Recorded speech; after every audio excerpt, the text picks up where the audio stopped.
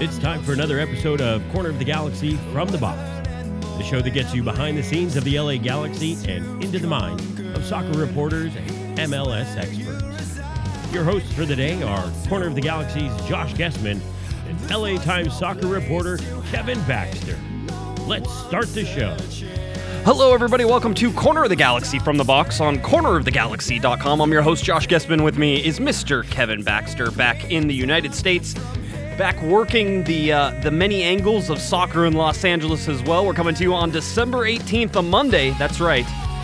It's quickly counting down the days until the LA Galaxy head back to preseason, and I know I say it all the time. And so far, everybody's been making fun of me, but now only 35 days. That's right, 35 days until the LA Galaxy report back to StubHub Center for preseason. And we are now approximately 56 days into the LA Galaxy's offseason. So I don't know, with all the news coming out, do you feel confident that the LA Galaxy are where they're supposed to be? Or maybe they're a little bit further behind? I talked with Larry Morgan last week, and we talked about how it's not time to panic. But is it time to panic now? We've got lots to talk about, lots of news coming. Player acquisitions, player trades, all sorts of fun things, and all the rumors, of course, that you want to talk about as well. So a very exciting packed show, but let's check in with our man of mystery, our man of leisure and travel, Mr. Kevin Baxter, who was away in Germany. Kevin, welcome back, buddy.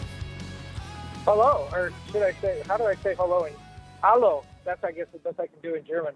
Oh, by the way, you talked about how much time there is left in the off-season. Wasn't the last season kind of an off-season as well? I mean, maybe you should have a bigger number there for the length of the offseason. Yeah, that makes some sense. Yeah, it's the first time I've noticed in the intro it says it identifies us, or the people on your show, as soccer reporters and MLS insiders, I think. MLS experts. Experts, that's right. So that's you, right? You're the MLS expert, and I'll be the reporter. Yes, absolutely. I think that works well. Well, tell me a little bit real quickly before we get going. I'm sure other people are interested. How was Germany, and how much fun did you have? Well, we had a great time, and I have to compliment my long-suffering wife because she loves, well, I don't say she loves, she allows me to go on these soccer vacations. Last year we went to Manchester and Liverpool, and she sat through an Everton game in freezing cold, and then sat through a Manchester City game in even more freezing cold. This year it was freezing cold in Munich, where we saw Bayern Munich play, and that was fun. Then we took a side trip to Nuremberg, and the Adidas factory, by the way, is not far out of Nuremberg, about 35 miles. We went there, and I happened to get a glance. It was a photo, but I talked to the guy who designed the Galaxy's new kit, which will be rolled out here soon. This year, every other year in MLS, as you know, Adidas changes either the away jersey or the home jersey. So this coming season, the Galaxy will be getting a new home jersey, and I'm sworn to secrecy under penalty of death, not to say too much, but those of you who love the sash will be happy this year. There's a new, improved, a little bit brighter and a little bit larger sash, but that's all I'm allowed to say at this point. That's all I was going to say. You dropped lots of knowledge. You didn't tell everybody that the jerseys are also pink, though. You missed that part, right? No, I'm not allowed to say any more than that. I also saw the LAFC kit, and we'll be talking about that somewhere else later. But they're pretty fantastic. Yeah, I was going to say... I know this is a Galaxy podcast, but they're pretty off the hook, the new LAFC kits. Well, I was going to say, you already ruined my dreams, Kevin, about the LA Galaxy and LAFC opening the season together. So I'd really like to, I have to take issue with you breaking the news, basically, that LAFC is going to be at Seattle instead of playing the LA Galaxy, where they rightfully should the very first game. But perhaps down the road, the very first game at Bank of California, Bank of California Stadium at LAFC, whenever they open that stadium, because I think they're on the road for a little bit first, will be against the Galaxy. That's my hope. Eventually, the Galaxy will get that big game. Maybe they were saving it for rivalry week or whatever they wanted to do. But I think they're missing an opportunity, Kevin, an opportunity to make me look really, really good by guessing correctly that the LA Galaxy were going to play LAFC to start the season. Well, you're right. I thought they were going to open that way, too. They are actually going to open in Seattle sometime in early March. Their first home game at Bank of California Stadium will be April 29th at 6 p.m. if you're making plans, and that will also be against Seattle. So they open against Seattle home and on the road. And as you and I were talking earlier, that may be a TV ratings thing. Seattle gets tremendous national TV ratings, and there's no doubt that those two games at LAFC are going to be national TV games. So that may be part of it. I actually thought, since we know that LAFC will play between 5 and 7 games on the road before it plays its home opener, I thought one of those games would be the Galaxy too, and maybe it will be, although it should have been the first. And it was funny, I actually messaged Dan Kordemosh, one of the MLS officials. I messaged him from Germany because I was thinking about that, and I said, I'd really like to know when LAFC is going to open, what's going to be its first game and who's going to be against it. His response to me was, sure, I'd love to talk to you about the Galaxy's home opener. And my first thought was, did he misunderstand me? And then my second thought was he was confirming your rumor. Right. That they're going to play the Galaxy. It turned out neither one of those things were correct. It was just a very sad and poor joke that got me excited. I was going to say, and my heart breaks. So thank you for that. I thought I was going to be that MLS expert and correctly figure that one out, but that's how life is. Well, we're glad to have you back, Kevin. I know you're traveling after covering USC football. I love documenting the many things that you get to cover as the LA Times sports reporter, and I enjoy the suffering that goes along with that a little bit with you as well. So always good time. At least it's football. At least it's football. It's a different kind of football. But the thing that really gets me is you show up at these practices. I mean, USC football, that's a pretty legitimate program. And you show up, and there's reporters that have covered every game since these guys have been wearing leather helmets. And I'm looking for Pete Carroll and Matt Leinart. So my first day didn't go over real well with the folks at USC, I don't think. That doesn't surprise me. All right, let's get to the LA Galaxy news now. And since we last recorded on Thursday, the LA Galaxy did take part in the first stage of the re-entry draft. That's the MLS re-entry draft. And Josh's prediction, once again, I mean, so far, Kevin, I am batting 1,000% here. I said they'd probably take somebody in the waiver draft, and they took absolutely nobody. Then I said there for sure. Well, I said there was probably still a pretty good chance, even though not a lot of players get picked, that the LA Galaxy were going to pick somebody in the first stage of the re-entry draft, and they picked nobody, although I think there's some outstanding sort of issues with that, so we'll talk about that as well. And so now coming up to the MLS re-entry draft, I am positive the LA Galaxy are for sure going to pick at least one player, and it's possibly two players, and you can take that to the bank as well. The second stage of the MLS re-entry draft comes up on Friday at 11 a.m., and the list of players eligible for that selection in the second stage of this re-entry draft will be released by MLS Communications at 7:30 p.m. Eastern Time. That's 4:30 Pacific Time on December 20th, so that's whenever you can start really paying attention to that. Now, to go back to the first stage of the re-entry draft, Kevin, there was some interesting talk that sort of went sideways very quickly, it seems like, that the LA Galaxy were interested in David Ousted. And then David Ousted goes on a Twitter storm and basically says that he had 3 MLS teams all interested in him, but none of them could sign him because of TAM rules, targeted allocation money rules. And it's very interesting that a source then popped up after that saying the LA Galaxy were one of the teams and that the league actually denied a deal for David Ousted from the Vancouver Whitecaps to come to the LA Galaxy. They actually denied that because of these TAM rules and sort of the salary issues. And it is a big question as to what the deal was and why it was denied. And if you read Ousted's tweets, Kevin, it doesn't exactly give you a great idea, except that he thinks that he's quote-unquote blacklisted from Major League Soccer right now. And then he removed himself from the first stage of the re-entry draft. So I do think the LA Galaxy were lining up to get David Ousted in that first stage of the re-entry draft, but that they couldn't make a deal with him because of the targeted allocation money rules. And it may have something to do with the fact that in 2018 and the option that was available in 2018 for David Ousted may actually be less than the max budget in 2018. And if you remember targeted allocation money, and I know we're going into the weeds a little bit, but in order to be targeted allocation money, you have to be over the $500,000 plus cap limit or the max budget limit in order to use targeted allocation money, and they may not have let the LA Galaxy raise his salary above that bottom limit. And so if they didn't let him do it, then you couldn't use TAM to sign him, and then you couldn't get him. So they basically denied the guy a raise in order for teams to then sign him with TAM, which is my sort of brief look and kind of understanding of what I think the situation might be. But that's all speculation, really. But it's it's not a good look, in my opinion, for Major League Soccer right now, and it's something that they're going to have to look at in terms of they're not allowing players to get more money.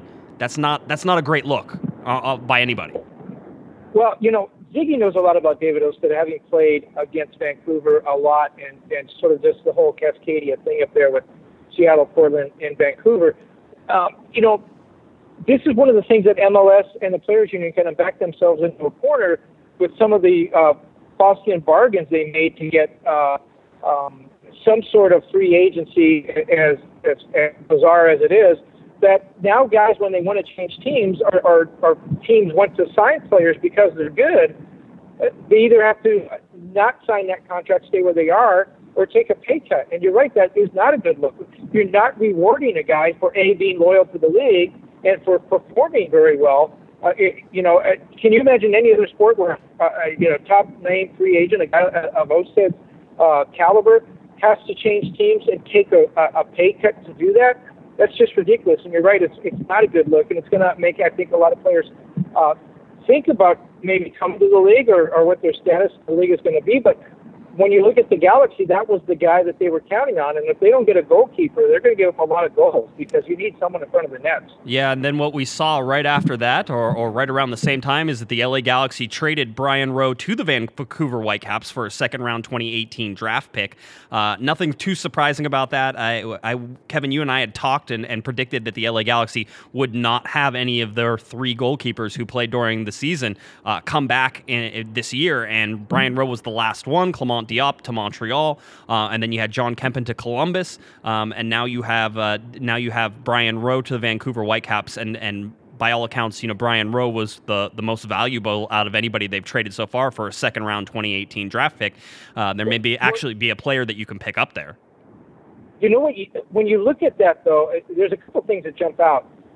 None of those guys really established themselves last year. I think we can all agree on that, but these other teams saw value in these guys. Did they see something the Galaxy did not see? Do they think that perhaps with different kind of training or different kind of philosophy, however a team's going to play defensively, that these guys can succeed? I mean, I don't imagine these teams took these guys as trialists. I mean, I think we know what they can do. But these other teams definitely saw something in them. And another thing, the Brian Rowe move to Vancouver, that definitely means that there's a house for sale in Westchester right now. Yeah, I was going to say, we talked about Brian Rowe. The LA Times did a feature story, or not a feature story, but at least an article in the real estate section about Brian Rowe getting a house, and now it looks like that's going away. It's just a tough break for Brian Rowe. I think I spoke to somebody off to the side about Brian Rowe and what happened to him in 2017, and somebody said, it looks like they just broke him, that they just ruined him. And that he probably wasn't going to be any use to the LA Galaxy anymore. And so he may go on to have a very good career with other teams, maybe Vancouver or something else, but that with the LA Galaxy, and a lot maybe like Giassi Zardes, maybe a change in scenery is what is needed to sort of rebuild the player and keep things going. So with Brian Rowe, not a big surprise that he's not sticking around, but at the current time, that left the LA Galaxy with exactly 0 keepers, which wasn't, again, a surprise because they had released the options on all 3 of those guys. So it wasn't like it was a big surprise that Brian Rowe went anywhere. But then the LA Galaxy announced today, and it was something that Jeff Carlisle from ESPN had sort of the front run on and broke the news that the LA Galaxy were interested for the rights to David Bingham, San Jose Earthquakes goalkeeper. And today the LA Galaxy at least announced part of this trade. And let's be very clear about this, because I don't want people to be confused, and I don't want people to read other articles that maybe didn't get this right. But the LA Galaxy have not signed David Bingham as a goalkeeper. The LA Galaxy right now have traded the San Jose Earthquakes for the rights to David Bingham, and so the right of first refusal to be able to sign David Bingham, all right? In return, the San Jose Earthquakes got $100,000 in general allocation money and $100,000 in targeted allocation money. All right, so that is what you have right now with David Bingham. Here is the very interesting part about this, and I went out and tweeted and I said, Kevin, there's no way the LA Galaxy trade for his rights if they don't already have a deal put in place. And it seems like that is the general understanding from people, at least around the club, that it feels like there's a deal in place and that something's going to happen and that an announcement might happen later this week. That is the general feeling on most of these things. However, I will tell you, there is a tweet out there by a very good source, Sam Steshkul. I'm sure I'm screwing that up. But Sam comes out and he says, source, though the Galaxy now hold his MLS rights, not yet a done deal that David Bingham signs with LA. Still looking at everything, including potential options in Europe. So, this is nothing new in terms of trading for the rights. Every time Jack McBean got traded, whenever Brian Rowe got traded, whenever John Kempen got traded, each time it was traded for the rights to acquire that player. All right, and then... But then those players immediately signed, and there was a release saying that those players had signed. Right, yeah, you got it from Colorado, and you got it from Columbus. I don't know if Vancouver did the same thing, but I think they did with Brian Rowe. So you had Jack McBean already has, a picture of him in a Colorado Rapids jersey up on the site. So it's that quick. So now the fact that there isn't an announcement by the LA Galaxy, and watch, they'll announce it on Tuesday morning, Kevin, and this will be all of this worry we're throwing out there will be ixnayed, will be tossed to the side. But at the same time, I want to put out there that without the announcement of a signing, this deal is not done. And that's just one of those things. It could be one of the first missteps of the LA Galaxy's offseason, but I will tell you right now that I currently have enough faith in Sigi Schmidt and Kurt Schmidt that they didn't do this without knowing that David Bingham was coming in. And you throw in all that, Kevin, with the fact that that Dominic Kinnear is an assistant coach and was coaching Bingham and had Bingham as his starting keeper basically for the last 3 years until this last year when Bingham lost his starting spot. It sort of just leads me to believe everything lines up to really put Bingham, it looks like, in goal for the LA Galaxy in 2018. What are your thoughts? Well, first of all, the Dominic Kinnear angle is interesting because, again, we talked about Osted in Vancouver. Ziggy knew him, saw him, was comfortable having him as a starting goalkeeper. That fell through. So then, rather than go and say, okay, who's maybe the best goalkeeper out there, who else can we get? They went to another guy that the coaching staff was familiar with. And I think this is a good look. I think these two coaches, Ziggy and Dominic Kinnear, are bringing in guys they know, guys that they understand, guys they know to be good locker room people, people they're comfortable with. I think that's a good sign. Another guy I think we may very well see, a favorite of Ziggy's in Columbus and then Seattle, Brad Evans. He could be coming down to the Galaxy to provide some leadership on the field, but probably more in the locker room. So I like the fact that these guys are going for people they're comfortable with, because you can have the most talented team in the world. And go back and look at the 2007-2008 Galaxy with Landon Donovan and David Beckham. On paper, that was a great team.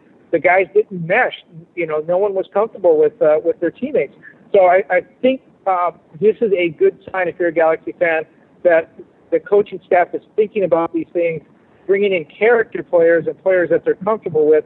But also, guys, Bingham is a former U.S. national team goalkeeper. Yeah, he had kind of a rough season last year, but he's definitely a quality player, and he's only 28. Yeah, he's 28 years old. He started every game in 2015, every game in 2016, and started 23 games here in 2017. And I went ahead and calculated his goals against average. In 2017, it was 1.52. Which I think would make him the best keeper on the LA Galaxy from last year. Not by a whole... Shouldn't say much. Yeah, I was going to say not saying much, but at the same time, not by a whole bunch either. And then his overall career goals against average is 1.24. So you could say that with a revamped defense in front of him, perhaps he could get down there. He had 7 shutouts, I believe, last year as well, something the LA Galaxy could obviously use some help with. So that's where you sort of sit with David Bingham. I'm sure that's not the last time. But, it's interesting, Kevin. It's a former San Jose Earthquakes player. I know there's some fans who are not exactly thrilled by the fact that that David Bingham, a Earthquakes guy, is going to come down to the LA Galaxy, and some people are even saying that they don't want to root for him for that reason. Well, he's coming here to help the Galaxy. The fans a lot of times root for the laundry, they root for the shirt. The players try to perform the best they can, and they're actually playing for a paycheck. So whatever team is going to pay David Bingham, that's where he's going to go play. But in that vein, you got to kind of appreciate Jackie Robinson way back in the day. I did not see him play. I know people try to date me on the show. I did not see Jackie Robinson play, but when he was traded from the Dodgers to the Giants, he actually retired rather than wear a Giants uniform. I don't expect to see that from David Bingham. I think he'll come down here, and I think he'll do a good job. And if he does, I'm sure people will cheer for him, just as they did other players who were traded to the Galaxy from San Jose. People like Landon Donovan and Alan Gordon are two that come to mind. Yeah, Todd Donovan in there as well. There's been some that have gone back and forth, so it is what it is. I would think that as long as they come out and they try, I think that's all that really matters for most fans. So I would say that that's probably a minority of people who are saying that they wouldn't root for David Bingham and do all that stuff. By the way, speaking of that, I have the blonde-headed Landon Donovan San Jose Earthquake bobblehead. Yeah, you have the frosted tips Landon Donovan bobblehead. I saw it in your office, and I'm jealous because that is the most ridiculous-looking bobblehead. Well, that's not true. I have a David Beckham one that's currently in the studio right now that looks absolutely nothing like David Beckham at all. It's not even close. Unless it says David Beckham on the bottom. If you didn't know it said David Beckham, you would have no idea who that was. You might think Alan Gordon, maybe. I have no idea. So anyway, that's beside the point. But anyway, so that's interesting news. Again, David Bingham, not done. Not a done deal. I know there's people asking already, Kevin, whether or not the LA Galaxy should continue to go after Osted if they can't get David Bingham. Or even if they do get David Bingham, do they get Osted? I think it's one or the other right now. I don't think you're going to get both, but I'll be honest with you. If it's true that David Bingham is not a 100% lock to come to the LA Galaxy, you better still be working that Osted phone and figuring out how you can make it happen. Figure out where the loophole is in MLS rules in order to get David Osted into the LA Galaxy camp if you can't get Bingham. I don't know. It's a weird thing. This would be something that I would go back to that we talked about earlier, which when the Galaxy decided they were going to move all three goalkeepers or not retain their contracts, it was interesting because my thought was, why not hang on to one of them, whichever one you think is the best, if you can afford him. Maybe it would be Diop because his salary is the lowest or is low, just in case. I mean, they left themselves with no insurance policy. If they don't get either one of these guys signed, they don't have a goalkeeper for next year. Yeah, I mean, I that's a little, in my mind, Kevin, it's a little bit of panicking before, things are done, and I get it. They're going to have a goalkeeper. I don't know who it's going to be, but they will have somebody in goal. It's just like, I guarantee that going into camp, they're going to have 22 players probably signed to the roster by the time they get, the rest of these 35 days. And the rest of those guys may just be competing for spots throughout the rest of the team. They're going to have another 10 or 15 guys that are competing for those last spots. It doesn't really, I know they're going to get players. It's more the quality of players and what you're going to get. So I know they're going to have a goalkeeper. They're going to have one. It's just, are they going to, either of those going to be anywhere near the sort of the talent level of Bingham or Osted? Because I think in terms of what both of those guys bring, it would be, a plus or an advantage. It would be an upgrade from what it was in the 2017 season. So I like both of those moves. I like Bingham maybe a little bit more than Osted.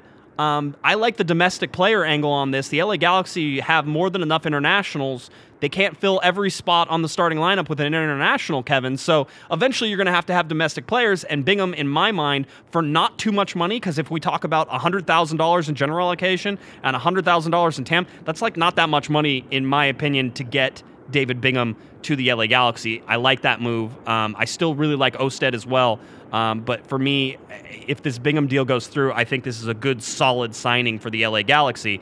And I think it helps sort of shore that up. That doesn't mean, Kevin, by the way, they don't still have an open roster spot for at least one or possibly two more goalies. So they're still going to have to get some keepers.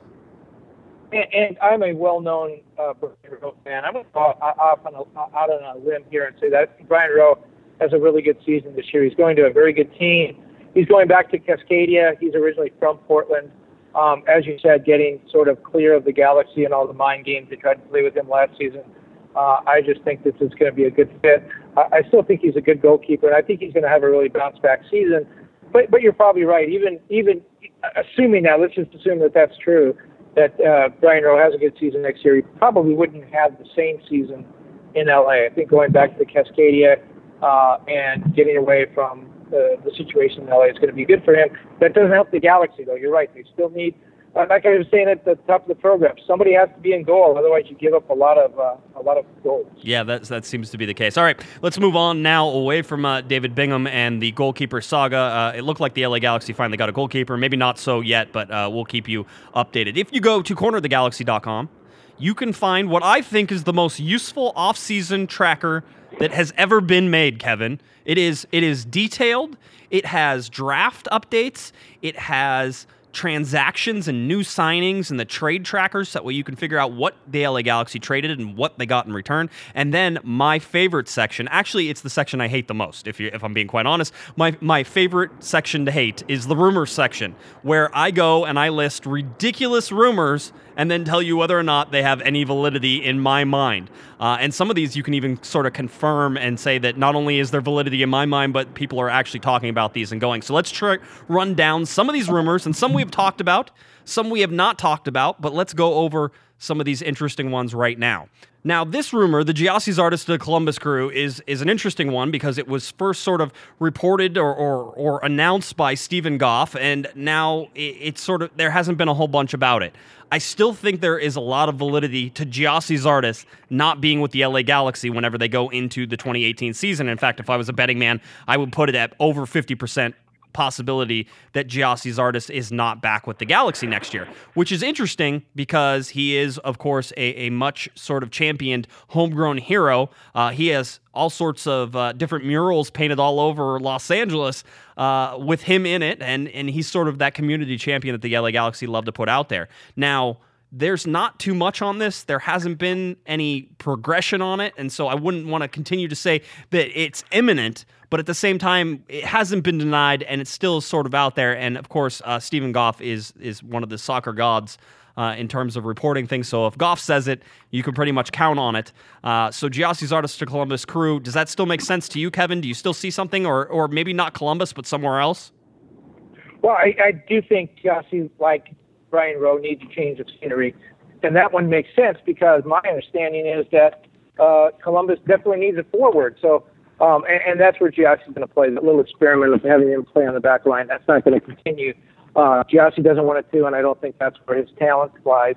So, yeah, it makes sense. And, from the money perspective, I think Columbus can afford him.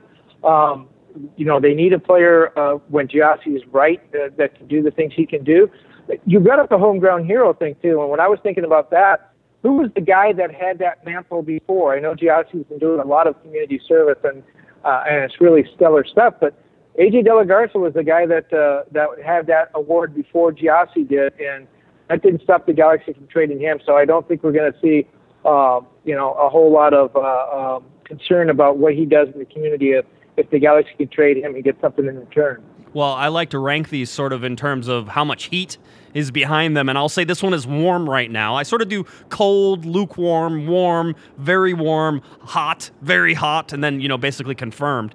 And we'll go through that. But we knew they were shopping him for a long time. I mean, almost all of last season. Yeah, it seems that way, and I agree with that. Yeah, we know that. So it's perfectly plausible that he goes now, and it seems like Columbus is a good fit for him. But I could see him going other places as well. But we can even stay with Columbus.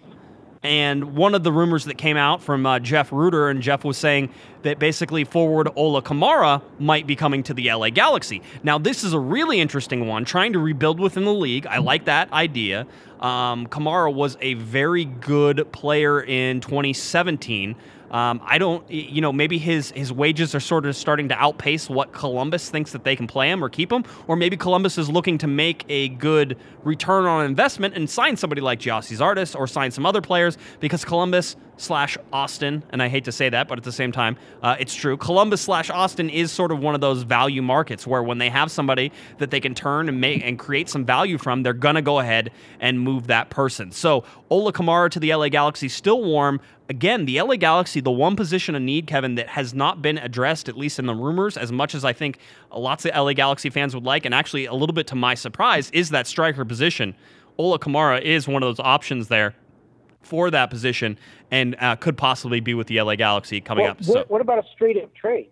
Kamara for Gyasi Zardes, does that work? Can that be done? Can that happen? It can, but you would have to value Kamara at the same value as Zardes, And in my opinion, Zardes is probably below that value of Kamara's right now. Kamara had a good 2017. Gyasi Zardes scored, I think, a single goal. Maybe he had to. And that's kind of why I was saying that I think Columbus needs a forward, because I think in their mind, in the organization's mind, Kamara's already moved on. I mean, I think they are trying to construct a team right now without him, and perhaps that's why the Zardes deal hasn't been done yet. Perhaps they need to move Kamara to create a both a space in the lineup and a space in the salary cap, for all that to happen. But you are hearing a lot of heat on both those things. I think in the case of Gyasi Zardes, you look at his production and it's gone down every year. From that one big season he had, his first full season with the Galaxy. But you watch him play and you watch him train and you realize a lot of the skills are still there. So what is missing? He had a lot of success at the end of the year, at least in training, working with Dominic Kinnear. He loved working with Dominic Kinnear. He said that Dominic was showing him some drills that he had never done before. And I kind of expected to see a little bit of a breakout. It didn't happen. And I think he may be in Brian Rowe territory now, where the kind of feeling like I've done everything. I can't make these guys happy. It's just not working here. I'd like to go somewhere else. Yeah, it makes sense. So both, I would say that both Gyasi Zardes to Columbus and then Ola Kamara from Columbus to the LA Galaxy, I would say both of those are in the warm section right now. And with any sort of whiff of news, those could move into very warm or hot very quickly. So we'll sort of look at that. But another striker, another forward possibility, and one that we have talked about before, but I just want to go over it, is Robin Van Persie to the LA Galaxy. He's currently playing in Turkey. He's not playing because he's coming off an injury. He is 34 years old and really, I mean, in recent years has not played a whole bunch of football. It's interesting to sort of take a look at that and whether or not he's even thinking about coming to the LA Galaxy, or is it LAFC, because there's certainly a source that says he's talking to both teams. This one is a little bit of a stretch for me, although I have been having some conversations with some people where we were talking, Kevin, about taking a gamble on somebody like this. And if you're the LA Galaxy in 2018, you have to gamble and be successful at least a couple gambles. And so you could probably get Robin Van Persie for a bargain basement price. I'm guessing $1.5 million might actually be able to do it, because that would be the max you could sign him under the targeted allocation money thing. Would you do it for a guy who has been injured? Are you willing to take a gamble on a striker who could come into Major League Soccer and really dominate if he could stay healthy? This is one of those that I currently have listed as cold, because I just don't feel like the LA Galaxy think that they need to gamble in 2018, and they're trying to sort of build a base. But if they're going to be really successful, in my mind, Kevin, they have to go out and roll the dice on a couple of these. Well, they'd have to do it the way that Bruce Arena was able to get Ashley Cole and Nigel de Jong, which basically is have Robin Van Persie's contract bought out in Turkey, have that money go into his bank account, and then allow Ziggy to say, hey, look, we're paying you $1.5 million, but you're really making $4 million next year. If we were able to cobble something like that together that would be attractive to Robin Van Persie, I think he'd much rather come here to finish his career than finish it sitting on the bench in Turkey. Whether he fits the Galaxy's needs, one of the things is he for most of his career, he's been a poacher, a guy that kind of hangs out in front of the net and scores on a lot of rebounds and stuff. He's not necessarily the kind of playmaker and creator that the Galaxy really need. But if you believe that the Galaxy are going to get the ball forward enough for a poacher to become, a valuable asset, then Robin Van Persie, I mean, at 34, he doesn't have to run much if he's just going to stand in front of the net most of the game. So, like you said, they have to gamble. They have to try something new. We know the whole youth movement is over. It, lasted less than a season. So, and Ziggy likes veterans. So there's a lot of reasons to like this and a lot of reasons to think that it's just not going to happen. Yeah, I still have it listed as cold. It sort of was heating up for a little bit there, and then it disappeared. So I'm not sure it's even still in play. I'm not sure if the LA Galaxy are interested. And you and I have sort of had a lot of experience asking the LA Galaxy if they're interested in certain big-name players here or there. And usually their answer is, well, they're always interested. So it's tough to sort of decipher some of these. So sometimes it's not worth it to ask. Sometimes you have to ask and try to decipher the answer whenever it comes back to you as well. Let's move on. I heard they're interested in both Messi and Ronaldo. I've heard that as well. Big surprise, right? Yeah. I know. That's sort of that. Sometimes people don't understand what I think you and I have to do just to even get basic stories correct, and it's not just the LA Galaxy, but any sources that you talk to as well, it's a long, played-out process, and you basically have to go in with guns blazing if you're going to be able to get, a really good answer from the club that you can actually use. So you better be right. Would Gio give up the number 10 for Messi? Maybe that's the hang-up. Maybe that's why he's not here yet. That's clear. I think that's what it is, exactly. Let's see. Miguel Ibarra to the LA Galaxy from Minnesota United. Miguel Ibarra lost his starting spot for Minnesota United, and now it seems the Galaxy and Sigi Schmidt. And Schmidt apparently tried to get him whenever he was in Seattle as well, so this is nothing new. For Sigi Schmidt, he apparently likes Miguel Ibarra. This is a place that, in at least in my mind, the LA Galaxy might already have enough players, but maybe this is a depth signing. Maybe this is an idea. I don't know. This one is at least warm, and I will leave it at warm because I think there's a possibility. The numbers aren't huge in terms of what it would take to probably get him, although Minnesota United seems like maybe they want to hold on to him, or at least they're pretending like they want to hold on to him. And so we'll see if that's any case. But he's an attacking player, a guy who could possibly fit into some starting lineup roles, depending on how you want to line up your starting lineup. So Miguel Ibarra to the LA Galaxy right now, at least a warm rumor, and there's not much to it right now. But it's something that could escalate quickly in my mind. So Let me jump in on that because it's interesting. This is another guy that Ziggy knows, that Ziggy likes. And again, Osted, I'm going to say that he knows and likes him because they talk to him so much. And he was the first goalkeeper he went after. Then we know that David Bingham has a relationship with Dominic Kinnear, again, coaching staff. I totally expect Brad Evans, his name's going to come up at some point. We know that at the end of last season that the Galaxy locker room was not a happy locker room. And we know that the firing of Kurt Onalfo was not popular among many of the players, probably the majority of the players. And we know that Ziggy was not the first choice of a lot of players. Let's just put it that way. He wasn't the most popular coach with a lot of the players. So if you believe all that, and I believe that to be true, because I've heard it from many people inside the locker room. So if you believe that to be true, and then you look at all the Ziggy, quote, Ziggy people that Sigi Schmidt's gone out to get. I wonder if part of this, again, is constructing the locker room, and that's a very important, delicate thing, and there's two things I think you do when you construct the locker room. You try to get leaders and quality people and character people together to help you through those bad patches that every team has, and to keep everybody on the same page, and to make sure that personalities don't take control of that locker room. But you also do it to have a base of support if you're a coach. You want the guys in the locker room to like you and to, if not like you, to at least believe you and have confidence in you and your skills and your philosophies. It seems like if all these things that we're talking about are true, it seems like he's going out there to look for people that are going to support him and have his back. And that might be, again, a thing to watch going forward. How many of these Ziggy-istas come into the team, and what role do they play in trying to mold the locker room dynamic so that Ziggy, can impart his wisdom and his style of play and the things that he needs to do, and apparently wasn't able to do at the end of last season. Yeah, I mean, it's like anybody who builds a team or even in an office, Kevin, you tend to want your guys. If you come in and you take over, a lot of times you get rid of the guys who were there before that weren't your guys, and you bring in your guys because, you feel like you sort of have those, once you picked them, you feel like they're more linked to you than anybody else. I mean, with a lot of the players on the Galaxy last year, there was no link to Sigi Schmidt, but there was a lot of links to Kurt Onalfo, and you could understand why they would be so, sort of steadfast in supporting him throughout all of that. So it makes some sense that you do get rid of a bunch of the team. Granted, I don't disagree with Sigi Schmidt's move of, declining however many options and only having 13 players and now I guess 14 players on the roster overall. It still made sense, but at the same time, it's sort of two birds with one stone in terms of you're getting quality players, you're getting the veteran leaders that you need, and you're also getting Siggy's guys. I'm with you 100% on that, and it makes a lot of sense why you would want to remake the locker room. And, it's going to be a totally different locker room. There is no link to those championship teams for the LA Galaxy anymore. So it's sort of a rebirth or the birth of a new Galaxy. How about that? Was that sort of like enough sci-fi fiction-y enough to maybe warrant a t-shirt sometime?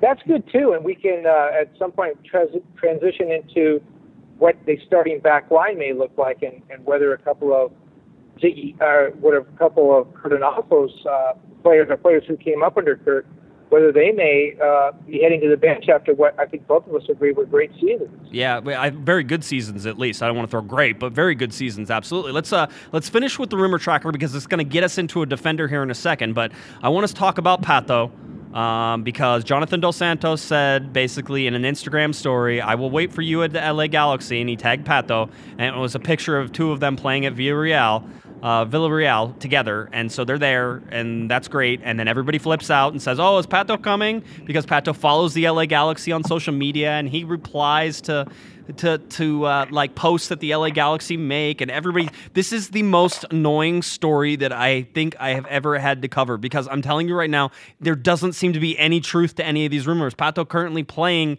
in China. He probably wants to stay in China. All of those things make sense to me. I'm sure he's enjoying the money in China. Could he come to the LA Galaxy? Sure. Is he coming right now? No, I don't think so. Give this rumor a lukewarm, and granted, he would be an attacking player, and I know there's lots of people who, sort of get all excited and tingly about the fact that, but I've had too many people tell me he's a lot like Giovanni Dos Santos in terms of motivation and whether or not he is motivated enough to even play in Major League Soccer, whether he's motivated to play in China right now. So, I can be very pessimistic on this one, lukewarm to cold on this rumor. And if nobody asks me about Pato in any particular, like in the next couple weeks, I'll be a very happy camper through Christmas and stuff. So, well, yeah. I think lukewarm is too hot. I think you take this one and you put it in the refrigerator right alongside the Sporting Kansas City will never trade Dom Dwyer to Orlando City. So you put it in a refrigerator, but I will say that when the Jonathan Dos Santos thing first came up and then it died, the one guy that kept it alive and they kept talking about it was Giovanni Dos Santos. And he obviously knew what his brother was thinking and doing and what the agents were talking about, but he never let it go. He was always talking about it as if it were just a matter of time, and he turned out obviously to be right. So if he's out there on social media and talking about it and acting as if it's only a matter of time, it could be just a little bit, a couple of guys playing with each other. But after we saw what happened with the Jonathan Dos Santos story, I'm going to give Gio a little bit of credence on this, that perhaps he knows something that doesn't make sense right now, but may make sense down the road. Yeah, that you gave that rumor way, way too much validity in my mind. Now you're going to give people hope, and they're going to continue asking me about it, and I don't care. Stop tagging me in the Pato posts. I don't care anymore. All right, it doesn't work for me. Anyway, onward to our last rumor that we have out right there, and I will tell you this one is warm to very warm right now. This one makes a ton of sense for me, at least in my mind, and that is defender Rolf Feltscher from Cardiff City. This is a guy who was born in Switzerland, played in the Switzerland U19 and U21 squads, but actually has 16 caps for Venezuela. He is not getting any playing time right now at Cardiff City. He is 27 years old. It sort of fits in that perfect age group in terms of if you're going to bring a defender in and a guy who could possibly replace Pele van Aanholt, you're looking at this guy, defender Rolf Feltscher. It seems like it's a possibility for me, Kevin. I don't think the money would be outrageous, especially for somebody who's not playing in the championship right now. Yeah, and it would be a good move, like you said, the age. He waits another year or two for a chance to play at Cardiff City, and his career may be over. If he makes a move here and plays well, maybe he can extend that career for quite some time. But, a lot of English teams are not going to look for, 31-year-old substitutes to come off the bench and play a little bit on the back line. So he comes here, and maybe he proves something to the people back in England as well. So it's a no-lose situation for him, and for the Galaxy, it could be a real win-win depending on how much money he asks for it. Yeah, and here's the part that I even left out, and I almost forgot about it. His contract literally expires with Cardiff City in January. So I heard January 11th. So he has no contract. This is a free transfer for the LA Galaxy if this all pans out the way it is. Free transfer, bring him over. Thank you very much. Plug him into right back. This, to me, makes a ton of sense. I would say warm to very warm, and I have a feeling this one will get hotter if it is indeed a real rumor. But in a lot of cases, you have to just sort of, Kevin, you have to sort of say, hey, does this make sense or not? And at least in this case, for me, this one seems to make a lot of sense right now that Rolf Feltscher could be on his way over to the LA Galaxy, especially with that expiring contract. You mentioned January. The transfer window is going to open soon, and the Galaxy, they're talking about some goalkeepers. We've talked about some moves they could possibly be thinking about making. They still have a lot of roster spots to fill. I don't know how much they are sitting on some cash. They got the TAM money. They had the money from the Paul Arriola trade last year. They do have a little bit of money. They have a lot of roster spots to fill. We know that the whole youth movement thing is dead. So I don't expect to see half the roster filled with USL players this year. I expect the Galaxy will be really active in the transfer window, although Ziggy did say that he wants players that will be in camp when camp opens. Yes. So that may be a little bit of a hindrance, although if they can get a player that really feels a need for them, whether he's there the first day of camp or the fifth day of camp, may not be that big a deal. Well, you now look at, and let's talk about youth real quick, and then we'll go back to the defenders and the starting lineups, at least in the back, as possibly it could be. Ari Lassiter right now, if you saw a picture of him in Alajuelense Red down in Costa Rica, Ari Lassiter is doing an off-season training stint with Alajuelense.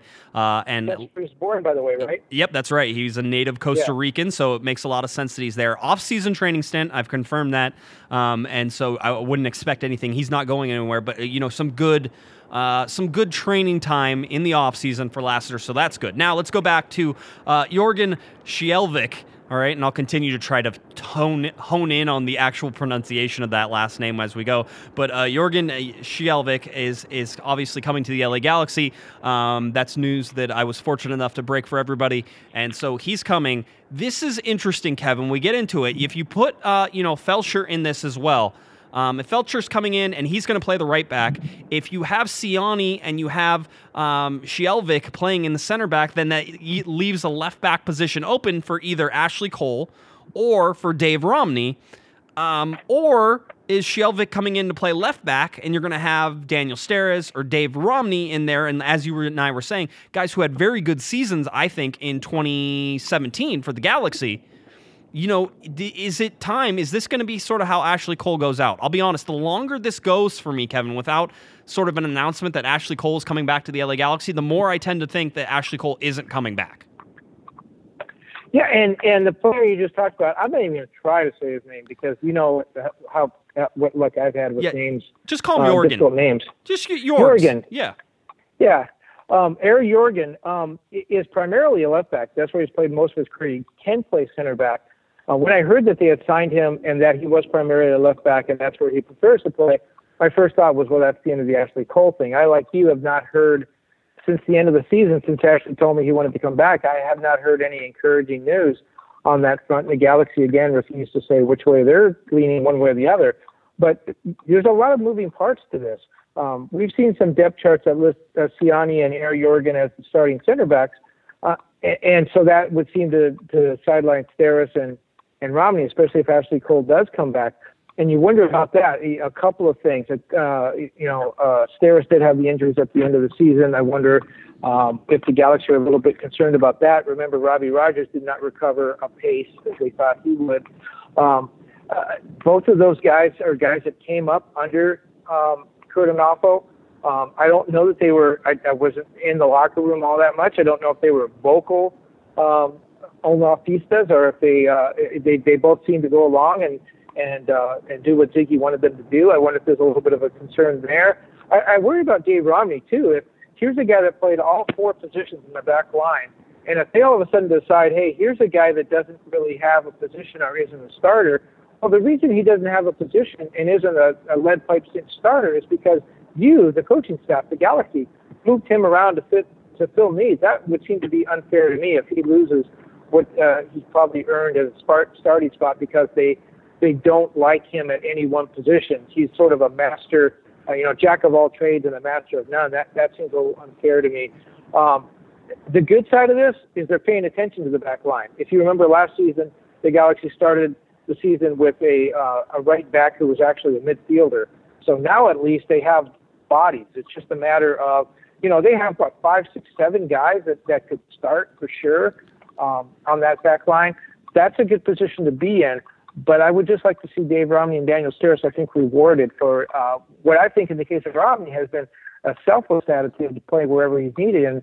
And for Daniel Steres, to be that strong center back that I think he was at most times last season. Yeah, he's still a young guy. He's still, remember, last season was only his second full season in MLS, so there's still a few growing pains, but I think he's a guy that you can build around going forward. Yeah, it'll be interesting to see how it goes. All right, so that's all our rumors. That's all of our stuff we wanted to talk about. I want to get to now, Kevin.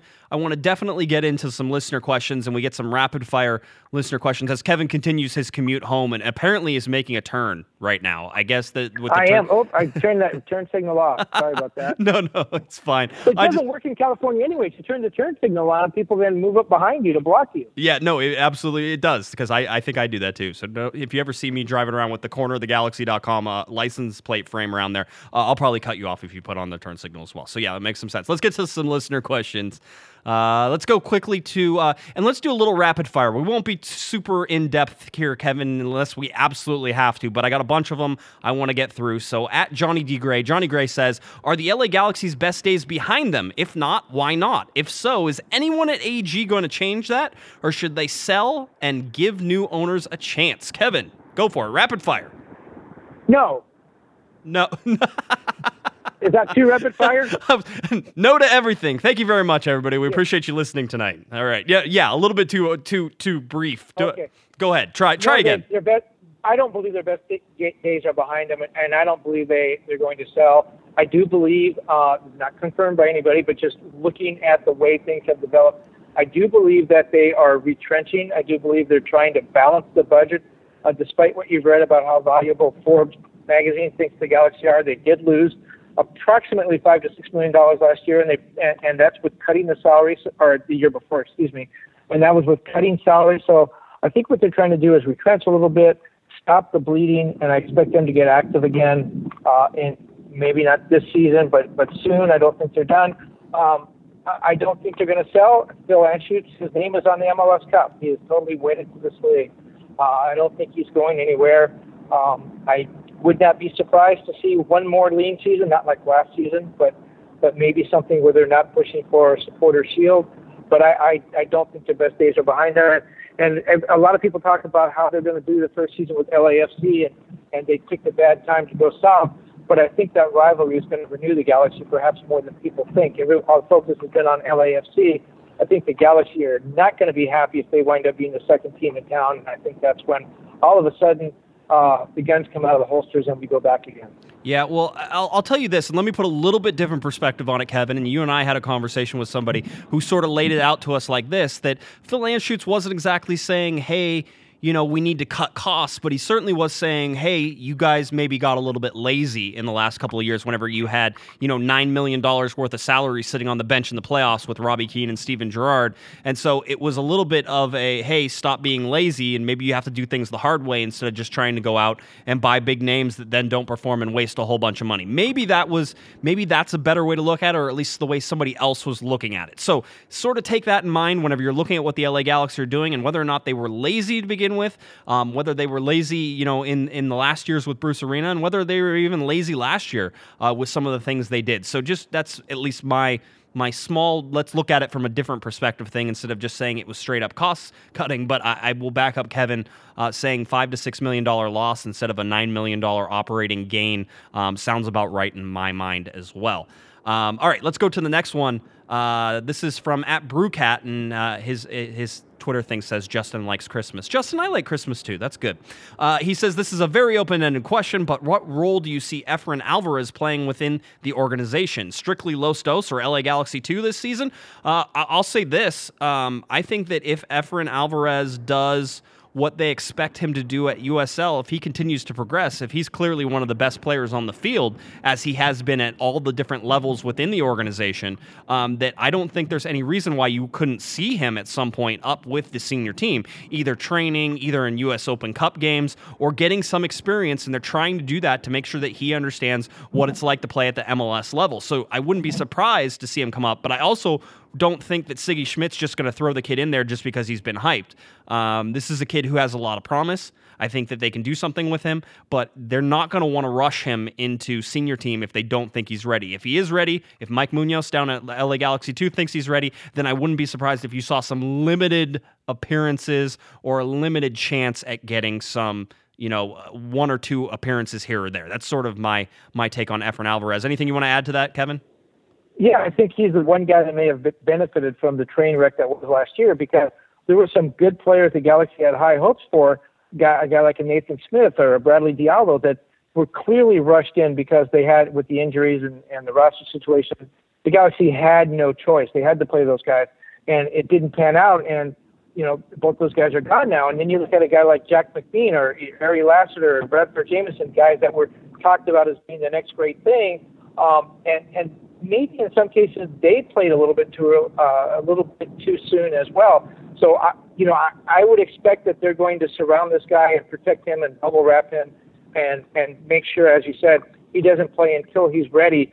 And so I don't expect to see a lot of playing time this season, if any playing time at all. I think they're going to make sure he is absolutely ready and not take a chance on, as you said, he's had success at every level. The worst thing you could do is to run him out there, and then all of a sudden he doesn't have success at the highest level, and then the doubts enter his mind and said, maybe I'm just a really good USL player. I don't think he has that type of mindset, but you could see how that could happen. Maybe I maxed out at USL and I can't do this. And I don't think they want to put any of those doubts into his mind, because he is definitely the star of the future. Yeah, it certainly seems that way. All right, this one's cool because this one has math involved. Brian writes in at Brizak on Twitter, and he says, which is lower, the number of open roster spots or the number of days until players report? Let's see, open roster spots stand at about 16 right now, and there's 35 days until the LA Galaxy report. So see, I can actually do that math and do it. I'm sure that was more of a tongue-in-cheek request, but I answered it with real math just in case everybody wanted to do that. All right. No, you didn't answer it with your math. You answered it with numbers. Well, which one? What was the winner? I'm bad at math. Yeah, let's see. Which is lower, the number of open roster spots, or the number of open roster spots is lower. Okay. Okay. Thank there you go. Thank you. Yep. If no a problem. train is going 50 miles an hour to the west and the smoke is going, never mind. Yeah, exactly. That's basically what we just did. All right, let's see. Going off of rumors, this is from Ryan at Ryan Calwave on Twitter. He says, going off of rumors, would you take Kamara, Pato? God, somebody asked about Pato again. I'm already getting angry. Would you take Kamara, Pato, or prefer someone else in the striker role? Basically, you could say, was it Kamara, Pato, or RVP at this point? And then he also goes on to say, P.S. Let's bring back Gordo as a role player. The ship has sailed on Alan Gordon. That's over with. We're done with. That's gone. No more. Although I think I would take Alan Gordon right now if you could promise me, Kevin, there would be no more Pato talk. So anyway, Kamara, Pato, or RVP. In my mind, or at least right now, I think the best option is Kamara. At least that's, I think, the sexiest option. Although RVP is the big risk. And the big risk one would be interesting as well. Oh, me too. I agree. I think Robbie Van Persie, it'd be fun to see him here, and I think it would bring a little bit of that. The Galaxy have always been the teams with the big name foreign players, and that's worked and hasn't worked. Worked in the case of Robbie Keane, did not work in the case of Steven Gerrard. But that's what the Galaxy is. That's their MO, and they really got away from that last year for all good reasons. But it would be fun to see Robbie Van Persie in the Galaxy. And I agree with you. I don't think it's going to happen. But and Kamara would be the wise choice. But if RVP came, it wouldn't be the worst thing either. And I think it would, return some of that luster and that big name, the gravitas that the Galaxy have always had. Yeah, I will say this at least, Kevin. It almost, if you go RVP way, I almost feel like I'm arguing that that's the Galaxy being lazy again. But at the same time, I always argue for stars and championships. You need them both in Los Angeles in order to draw, and so I'm torn. I like the gamble.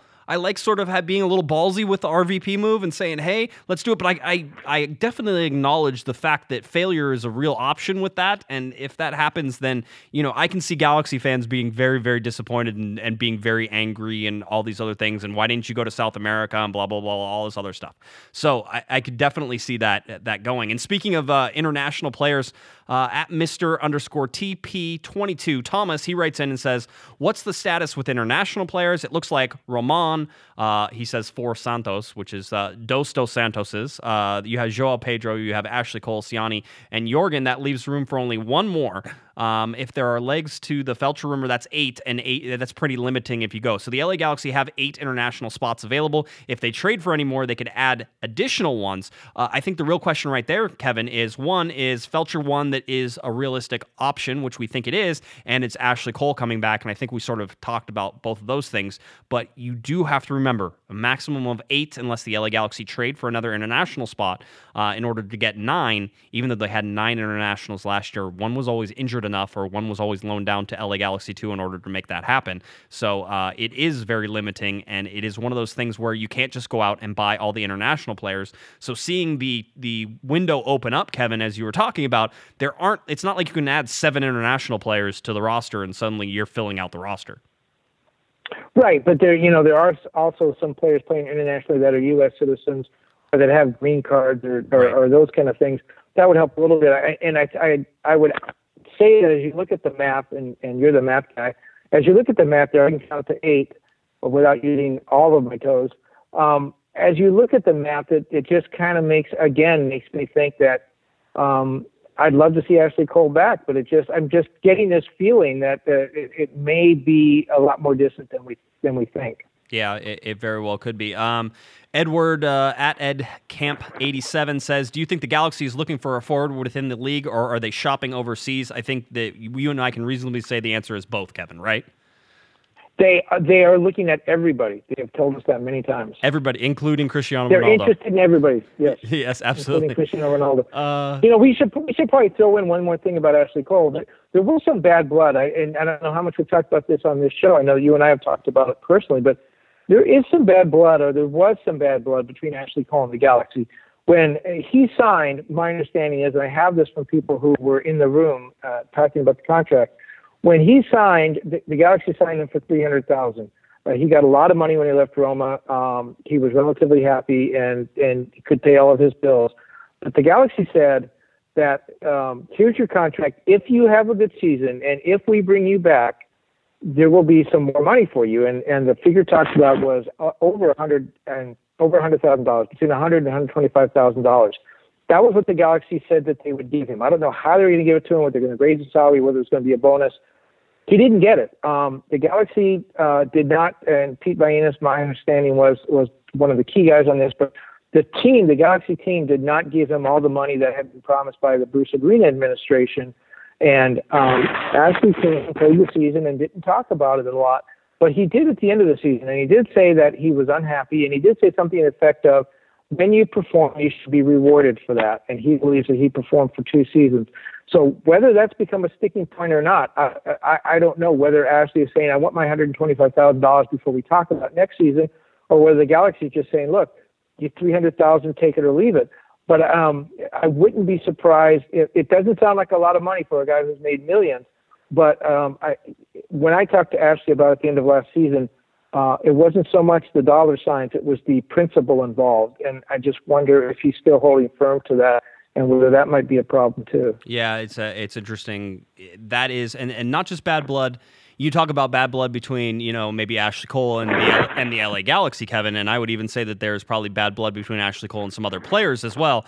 Some players that were not very well liked, or one particular player who's not very well liked in terms of Jermaine Jones and what he did to that locker room and different things. So it was a very mixed, sort of uneasy locker room last year. It was dysfunctional to a certain extent, and Jelle Van Damme, Jermaine Jones, and maybe some other players, caused some problems there. The fact that there aren't any of those guys anymore actually gives me a lot of hope for this particular locker room, and the fact it's going to be a bunch of new guys, Kevin. They're going to get to sort of gel themselves. So I think you sort of throw everything out, and these guys will get a chance to come together as a team, which is a good sort of fresh start for the Galaxy here in 2018. Let me say one more thing about Ashley Cole. And yeah, I guess it's obvious I'm kind of an Ashley Cole fan too, but a lot of Ashley Cole is as big as it gets. He may be the best left back of his generation, certainly the best left back and the most decorated left back in the history of the English national team. So he comes over here, maybe not with a big name like a David Beckham or Steven Gerrard, but certainly with a resume almost equal to both those guys. Why the other 2 guys were good teammates, and I haven't heard a lot of bad things about them. I don't know how much time they spent away from the stadium hanging out with guys. Ashley does that. Ashley goes golfing with a lot of or did last year go golfing with a lot of the defenders, spends time talking to those guys about the game and just about life in general, and sort of has become a big brother to last year to a lot of guys on a very, very young team. So Ashley's made the effort. He should have had the armband at the end of the season and not Jermaine. And maybe that will be part of it too. Maybe if they sort of push this thing of, you're the leader we want, you can have the armband. We like your coaching on the field. Maybe that would be appealing to him, because he did seem to really embrace that role last season. Yeah, he did. All right, let's go to our we'll do real quick. I got two more. So Javi at LA_Galactico, he says, after getting Bingham, do you still pull the trigger on McMath or Ousted? You get one or the other. You pursue them both until you have somebody signed. That's basically it. I don't know if McMath isn't going to go anywhere, if he's not going to be considered a starter, in my opinion, and you're not going to have Bingham and Ousted. They're both starters in my humble opinion. So you're going to have one, and then you're going to look for a backup somewhere else. But in terms of those three names, you're talking about names that I think are highly coveted in terms of goalkeepers right now within the league. I would love to see Zach McMath, in an LA Galaxy uniform, because I think that he is sort of an unsung hero there in Colorado and deserves to be better than Tim Howard's backup on most occasions. But I also think that Colorado realizes that he has a lot of value as well. So we'll go with that one.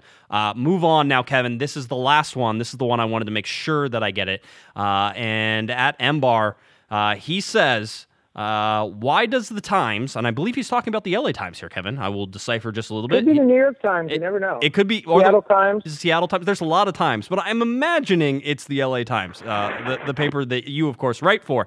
Why does the Times do 5 fluff pieces on LAFC for every article on the Galaxy, Kevin? That is, that's a legitimate question right now, because there is a lot of LA Galaxy news that you are not covering, Mr. Baxter. Oh, wait.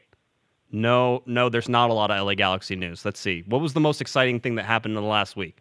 They signed a Norwegian defender, and that was covered in the LA Times. I wrote the article, so I remember that actually happening. But what other exciting things have you shelved on purpose, Mr. Baxter? Why do you hate the LA Galaxy so much, or why do you love LAFC so much? Well, he did mention numbers. He did say there's 5 stories for every one. I'm not good at math, as we know, but I think the math may be off a little bit on that. And by the way, when you were talking about the criticism of the LA Times, you said the paper that I write for, you picked for it too, now that you're an honorary LA Times staff writer. So, you got to wear some of this too. Well, clearly the reason we're talking about LAFC is because they're doing things. They have announced their home opener, and they've announced their first game in franchise history. The Galaxy don't have either one of those two things to announce, because they've been in their stadium since 2004, and they've been in the league for 22 years. So, and the Galaxy are not signing any DPs that I know of, and LAFC has signed 2 since August. They did not make a whole lot of trades. They didn't draft anybody. The Galaxy didn't draft anybody in the expansion draft because they weren't eligible to draft anybody in the expansion draft.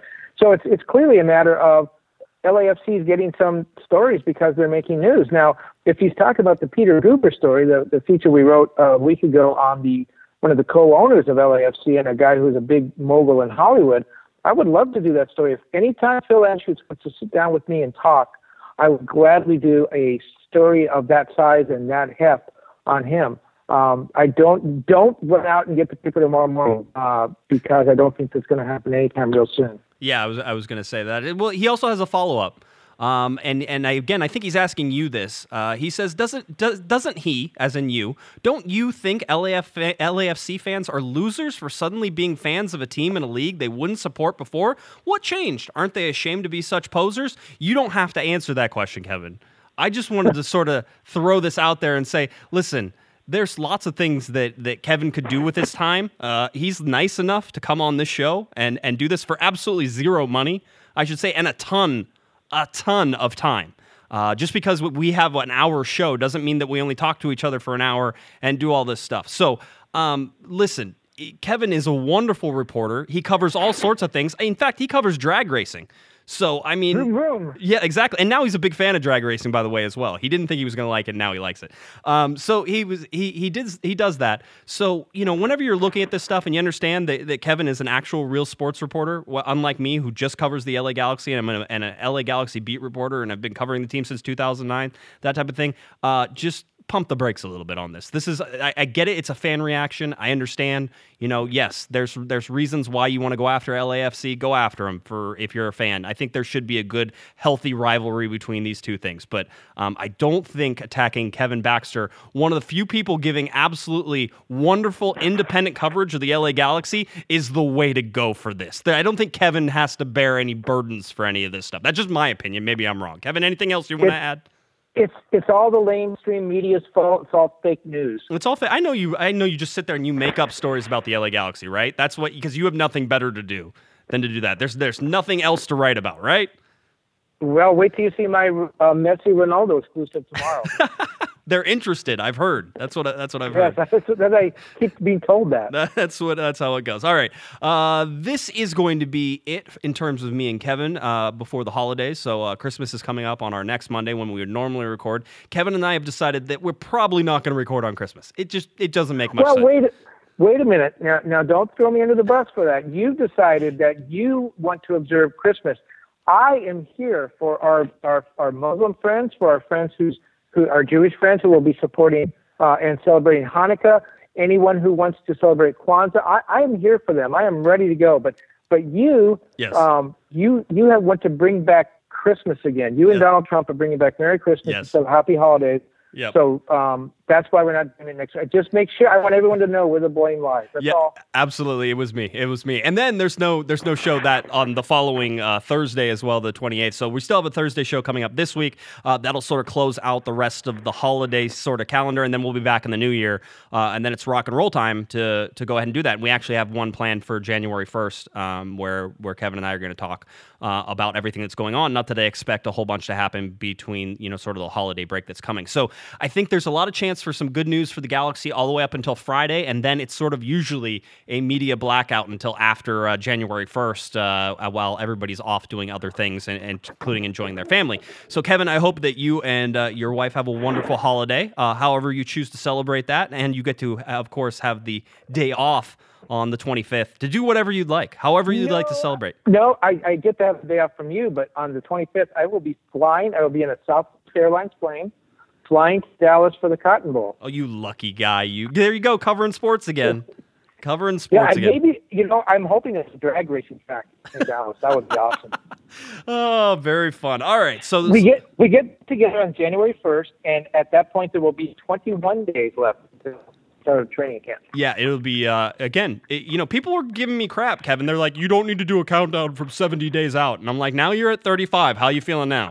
All right, so it's you got one of those big NASA countdown clocks in your office, Dad. You know what? I really want one. I don't have one, and I really want a countdown clock. I don't know what I want to count down to. Maybe like each show every Monday or Thursday or something like that. But if I had one, I would definitely be counting down the off season and like minutes, hours, that whole thing. I would do that. So that's a good idea. Thank you for reminding me once again. All right.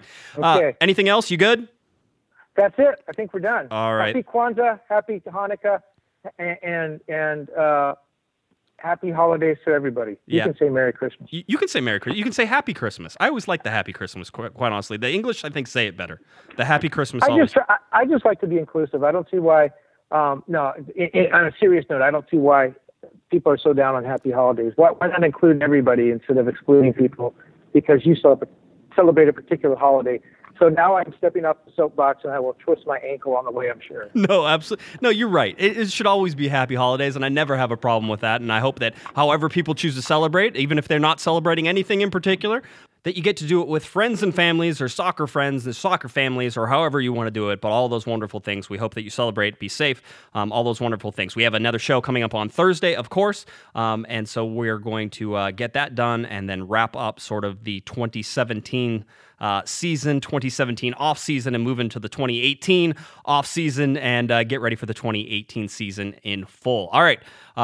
If you are looking for Mr. Kevin Baxter, you can find him at kbaxter11 on Twitter, of course, and latimes.com, where all this wonderful writing, including 5 LAFC articles for every LA Galaxy article, just in case you wanted to know. If you're looking for me on Twitter, at jguesman, JGUESMAN, and of course at Galaxy Podcast, head over to cornerofthegalaxy.com, where you can find our trade tracker, all of our podcasts, and any other LA Galaxy news you need to know in the off-season. All right, happy holidays. Everybody be very, very safe. For Mr. Kevin Baxter, I'm Josh Guessman, and you've been listening to Corner of the Galaxy from the Box on December 18th. Everyone have a very, very wonderful happy holidays.